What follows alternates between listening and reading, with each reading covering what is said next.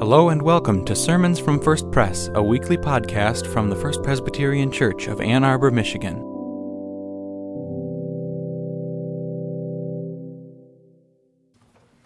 The New Testament lesson today is taken from the book of Luke, chapter 17, verses 11 through 19. On the way to Jerusalem, Jesus was going through the region between Samaria and Galilee. As he approached a village, 10 lepers approached him. Keeping their distance, they called out, saying, "Jesus, Master, have mercy on us." When he saw them, he said to them, "Go and show yourselves to the priests." And as they went, they were made clean. Then one of them, when he saw that he was healed, turned back, praising God with a loud voice. He prostrated himself at Jesus' feet and thanked him. And he was a Samaritan. Then Jesus asked, "Were not 10 made clean? But the other 9, where are they? Was none of them found to return and give praise to God except this foreigner?" Then he said to him, "Get up and go on your way. Your faith has made you well." This is the word of God. Thanks be to God. This is a reading from 2 Kings. Naaman, a general for the king of Aram, was a great man and highly regarded by his master, because through him the Lord had given victory to Aram. The man was a mighty warrior, but he had a skin disease. Now Aramean raiding parties had gone out and captured a young girl from the land of Israel, and she served Naaman's wife. She said to her mistress, "I wish that my master could come before the prophet who lives in Samaria. He would cure him of his skin disease." So Naaman went and told his master that the young girl from the land of Israel had said. Then Aram's king said, "Go ahead, and I will send a letter to Israel's king." So Naaman left, and he took 10 kiklars of silver, 6,000 shekels of gold, and 10 changes of clothing. He brought the letter to Israel's king. It read, "Along with this letter, I'm sending you my servant Naaman, so that you may cure him of his skin disease." When the king of Israel read the letter, he ripped his clothes, and he said, "What? Am I God to hand out death and life? But this king writes me, asking me to cure someone of his skin disease. You must realize that he wants to start a fight with me." When Elisha, the man of God, heard that Israel's king had ripped his clothes, he sent word to the king, "Why did you rip your clothes? Let the man come to me, then he'll know there's a prophet in Israel." So Naaman arrived with his horses and chariots, and he stopped at the door of Elisha's house. And Elisha sent out a messenger who said, "Go and wash 7 times in the Jordan River. Then your skin will be restored and you will become clean." But Naaman went away in anger, and he said, "I thought for sure that he'd come out and stand and call upon the name of the Lord his God and wave his hand over the bad spot and cure the skin disease. Aren't the rivers in Damascus, the Abna, and the Pharpar better than all Israel's waters? Couldn't I wash in them and get clean?" So he turned away and proceeded to leave in anger. Naaman's servants came to him and spoke to him, "Our father, if the prophet had told you to do something difficult, wouldn't you have done it? All he said to you was, 'Wash and become clean.'"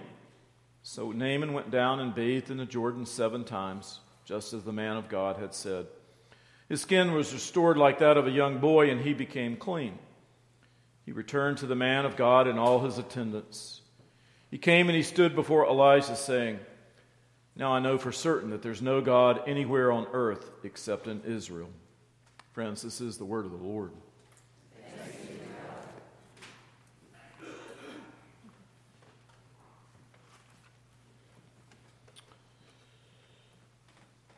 Do we recognize a moment of grace when it presents itself to us? If so, how do we know that that grace will transform us? These are the persistent questions behind the stories of the healing of the 10 lepers and of Naaman.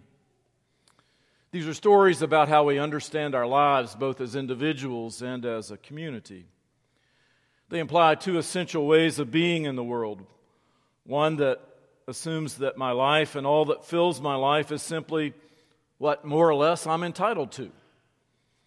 You can only guess that those 9 lepers who disappeared from view without so much as a thank you honestly felt that good health was their right, not a gift. They simply had what was owed to them. Then Naaman and the 10th leper who returns and drops to his knees before Jesus are testimonies of the other attitude. Thankfulness is actually a life stance, a fundamental attitude that says, here I am, alive and whole. I might never have been, but here I am, and I did nothing to deserve this life. It is a gift. It's grace. In reality, few of us fall neatly into either of these categories. Sometimes we're astounded by the giftedness of life, and at other times we're consumed by thoughts about fairness and entitlement. Sometimes we recognize grace for what it is, and other times we miss the whole deal. Henry Ward Beecher, the great 19th century American preacher, described what it meant to live a life of gratitude like this. Suppose someone gave you a dish, a bowl, that was filled with sand and also had sprinkled in it a whole bunch of iron filings, of steel filings. You can't see them with your eyes. You can comb for them with your fingers, but you cannot find them. Then you take a tiny magnet and draw it through the sand, and the magnet is covered with iron filings. The ungrateful person is like our hands combing the sand. Such a person can find nothing to be thankful for. The grateful person, on the other hand, is like the magnet sweeping across the sand. That person finds hundreds of things to be thankful for. The recognition of grace is not a matter of how much one has. We've all known people who have almost everything that they could ever want or need, and yet they live with some great emptiness. And we've known others who seemed to have less than zero, whose lives have nonetheless demonstrated a remarkable wholeness. And so it is that Luke tells us about a community out on the margins, 10 lepers, 10 outcasts, forced to live at the fringes of humanity. The diagnosis was a sentence to exile. Clothing affected by leprosy was burned. Houses were torn down. People beset by leprosy were shunned, as the saying go, like the plague. 10 lepers begged Jesus for mercy, and Jesus, skipping the pastoral care, sorry, Melissa Ann, responds with a command to go and to show yourself to the priests. All 10 respond by going as they have been told, obeying the command. All 10. And all along the way down the road of obedience, 10 are healed. All 10 come out wearing new skin. Naturally, they're ecstatic and do what any of us would do if we're headed down the highway with a brand new life. We would accelerate. Jesus told them to go, and in the going they were healed. What are new feet if not to sprint toward the finish line of what they were commanded to do? To the priests, and then quickly get on the way. But one of them stops, incredulous by an unexpected gift. In such a state, he discovers something more important than obeying the instructions he's been given. He follows his heart instead of his instructions. He needs to express his gratitude. He must offer his praise, and so he spins around and runs back to Jesus, praising God with a loud voice, and then falls at Jesus' feet, offering acclaim.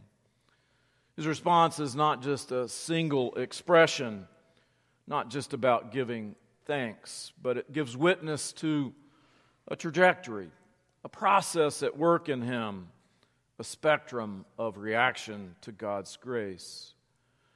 We're not necessarily called to respond as he did. Rather, we're called to imagine our own way of keeping faith. This man is a Samaritan and not a Jew. It's surely a point that Luke wanted to make, for throughout Luke's gospel, it's the outcasts, like the Samaritan, who recognize Jesus for who he truly is. The outcast is the one who improvises his gratitude and praise, making it into a whole new life.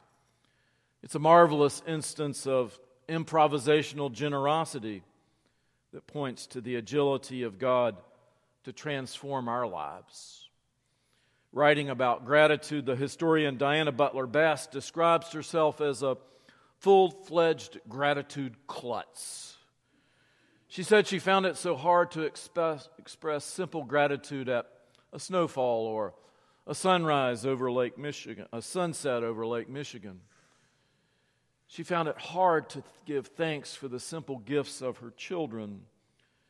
She found it hard to find the good things in the ebb and flow of life.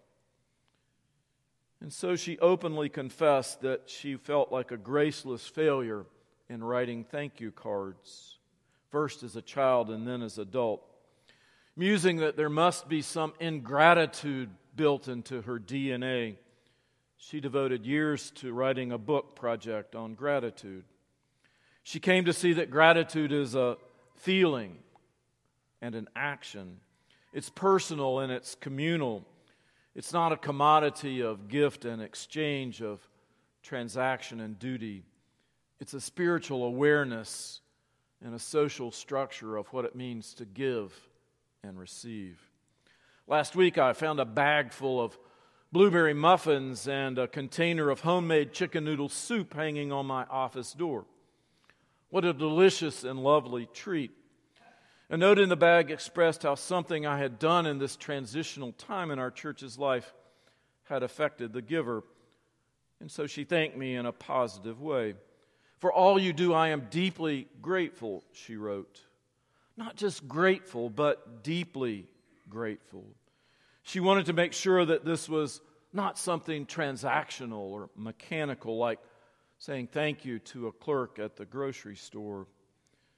But in the giving, she had experienced clarity and healing and an intense sense of thankfulness through my work here, keeping the church vital and healthy. Not cheap gratitude, but deep gratitude. This temporary role, one that I share with my colleague Melissa Ann, is not one that I anticipated or sought. I'd rather pursue my work with our residents and mission and working with our adult ed people. But stirred by a sense of God's calling and asked by our session, emboldened by the gift of the Spirit and working through the Holy Spirit, and working among a tremendous group of elders and deacons, of guests and leaders and ministers, and possessing a latent vision to influence our community and world with the justice, mercy, and humility of the gospel, I am grateful that we have the chance to write another chapter in our ministry. We are yet an unfinished project that God is tending, nurturing, and challenging toward another day. We all stand in need of divine intervention to bring hope and healing into our lives.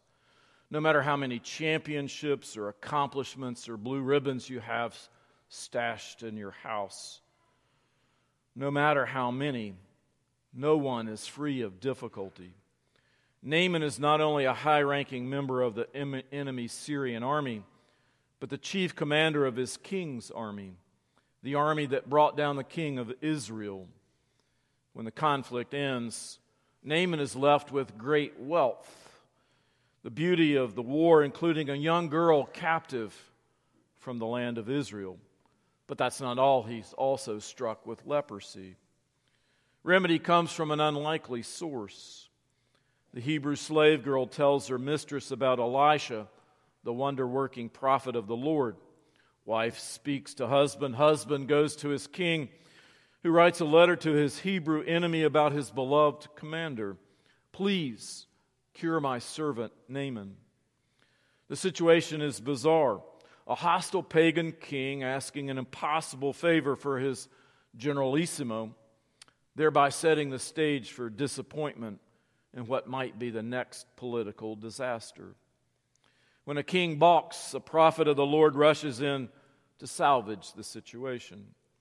Elisha tells Naaman to come, and when he comes, it's with all the horses and chariots that would have been otherwise deployed in a bloody war. Elisha stays indoors while a messenger walks outside to deliver the holy man's words. All Naaman must do for his leprosy is wash 7 times in the river Jordan. That's all. Contrary to Elisha's expectations, Naaman did want to be healed, didn't he? The commander of legions is incensed by a series of slights to his dignity. Yes, he has leprosy, but he is, after all, the esteemed warlord of the king of Aram, who deserves a personal audience with the prophet and not a second-hand servant-delivered prescription. Then there's the insult to the injury. Bathe in the Jordan, that muddy trickle. Are not Abana and Pharpar, the rivers of Damascus, better than all the waters of Israel? No wonder Naaman turned in rage. But again, it's the servants who save the day. In the beginning, the Hebrew slave girl who had spoken about Elisha and his powers. Now, at what seems to be another stalemate, her fellow servants rush in to rescue the situation with common sense. If the prophet had commanded something arduous, Naaman would have perhaps done it. The effort would have seemed something worthy of a great and heroic man. Instead, Elisha just says, wash and be clean. But perhaps what could be done with difficulty could also be done with great ease. Wouldn't it make sense just to do it? We're not told about what goes on in Naaman's heart and mind, or what pride he has to swallow, or how filthy the river Jordan is. All we know is that Naaman descends into those waters 7 times, sees his leprous skin restored like the flesh of a young boy, and acknowledges the authority of Israel's God. And to ensure that he can render proper thanks to the Lord when he returns home to Syria, he gets permission from Elijah to carry 2 mule loads of dirt back home within, a place of Israel upon which to pause and give thanks to the one who washed him clean. Gratitude, imagination. We're often surprised, even incensed, at the way that God chooses to intervene in our lives or in the course, ebb and flow of a church's life in order that there might be healing and redemption and restoration. So surprised, in fact, that we find the way forward hard to imagine. Naaman was too proud to believe in the simplicity of his cure. The king of Israel too fearful to believe himself a conduit of Naaman's blessing. And the 9 lepers fled the presence of the God who had saved them. Although Naaman's visit brought great anxiety to the king, the prophet of Elisha was unfazed and sure of his role in God's healing. So sure was Elijah, he didn't even come out of his house when Naaman arrived, almighty and important, looking for a big, impressive answer. The prophet's confidence in God was perceived as a slight. He was further irked because he had to trek all the way across the country to wash himself in the Jordan River instead of staying home and bathing in the great rivers of Syria. Naaman's healing, though, was not in a river, but in obedience to the leading of God through the prophet. Naaman expected the prophet to stand before him and heal him on the spot, waving his arms. But then he stood before the prophet, cured, helped, healed, and transformed, and grateful to learn that God is at work in the world. Now I know for certain that there's no God anywhere on earth except in Israel, he exclaims. Naaman learned something of the nature and providence of the God, something that all of us as leaders can take note. Naaman, who was miserably ill, almost cheated himself out of a healing because of his arrogance. The knowledge of God and truth of our circumstances come to us from unexpected sources. lepers running down the road, a young servant girl, a prophet, a powerful general. And God's providence is deep and complex and fails to fit our assumptions about how life should unfold. At the intersection of grace and gratitude and of God's providence, there is a great humility in this life of faith, both for individuals and communities, all who are trying to be faithful to the gospel of Jesus Christ. About this, the great poet Maya Angelou once remarked, "I'm working at trying to be a Christian, and that's serious business." It's not something where you think, "Oh, I've done it. I've got it done. I did it all day. Hot diggity." The truth is, all day long you try to do it, try to be it. And then in the evening, if you're honest and have a little courage, you look at yourself and say, I only blew it 86 times today. Not bad. I'm trying to be a Christian. And in a culture that feeds itself on competition and winners and losers, and above all else rewards results, it's not surprising that we award speed and expertise over imagination and faithfulness and agility. Again, Maya Angelou, I'm always amazed when people walk up to me and say, "I'm a Christian." I think, really? Already? You've already got it?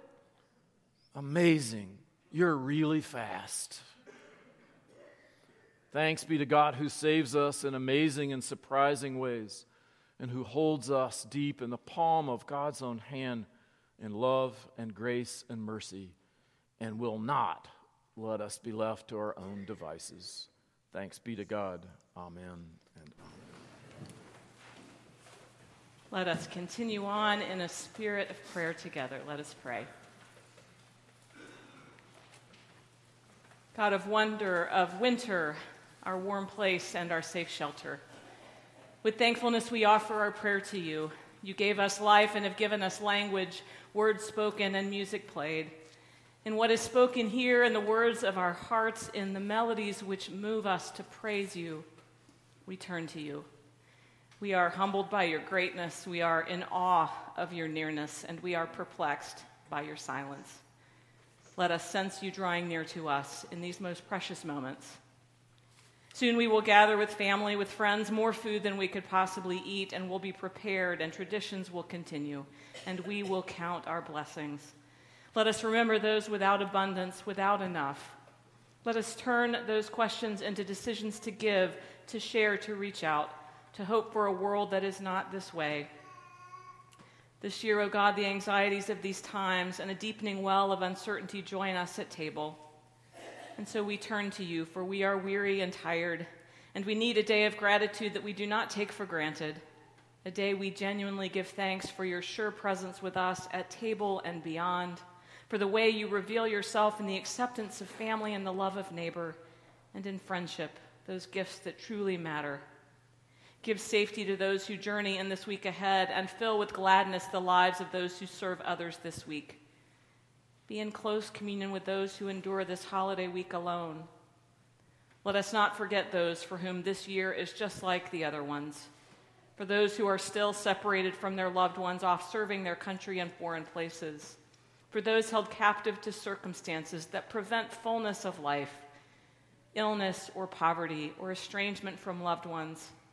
We hold in our minds those in a chronic state of need whose need has rendered gratitude as unrecognizable. And we pray especially today for those who are suffering the effects of natural disaster, of flood and fire, of all that has dismantled their lives and left them in disarray and pain. We pray, O God, that we would remember them in tangible ways this year as we give of our offerings, as we come to pray for them, as we go where you call us to serve those in need. Jesus, you are the power to heal our diseases, to raise the dead, and to raise our spirits. You are the one who gives us words to speak to one another in love, no matter our differences. Only your power can heal relationships, heal broken bodies, and heal the hurt that is there. So gather these prayers, O God, the spoken, the unspoken, and so much more, as we pray as Jesus taught, Our Father, who art in heaven, hallowed be thy name. Thy kingdom come, thy will be done, on earth as it is in heaven. Give us this day our daily bread, and forgive us our debts, as we forgive our debtors. And lead us not into temptation, but deliver us from evil. For thine is the kingdom, and the power, and the glory forever. Amen. Thanks for worshiping with us. For more information, visit us on the web at www.firstpresbyterian.org or send an email to info@firstpresbyterian.org. See you next week for another sermon from First Pres.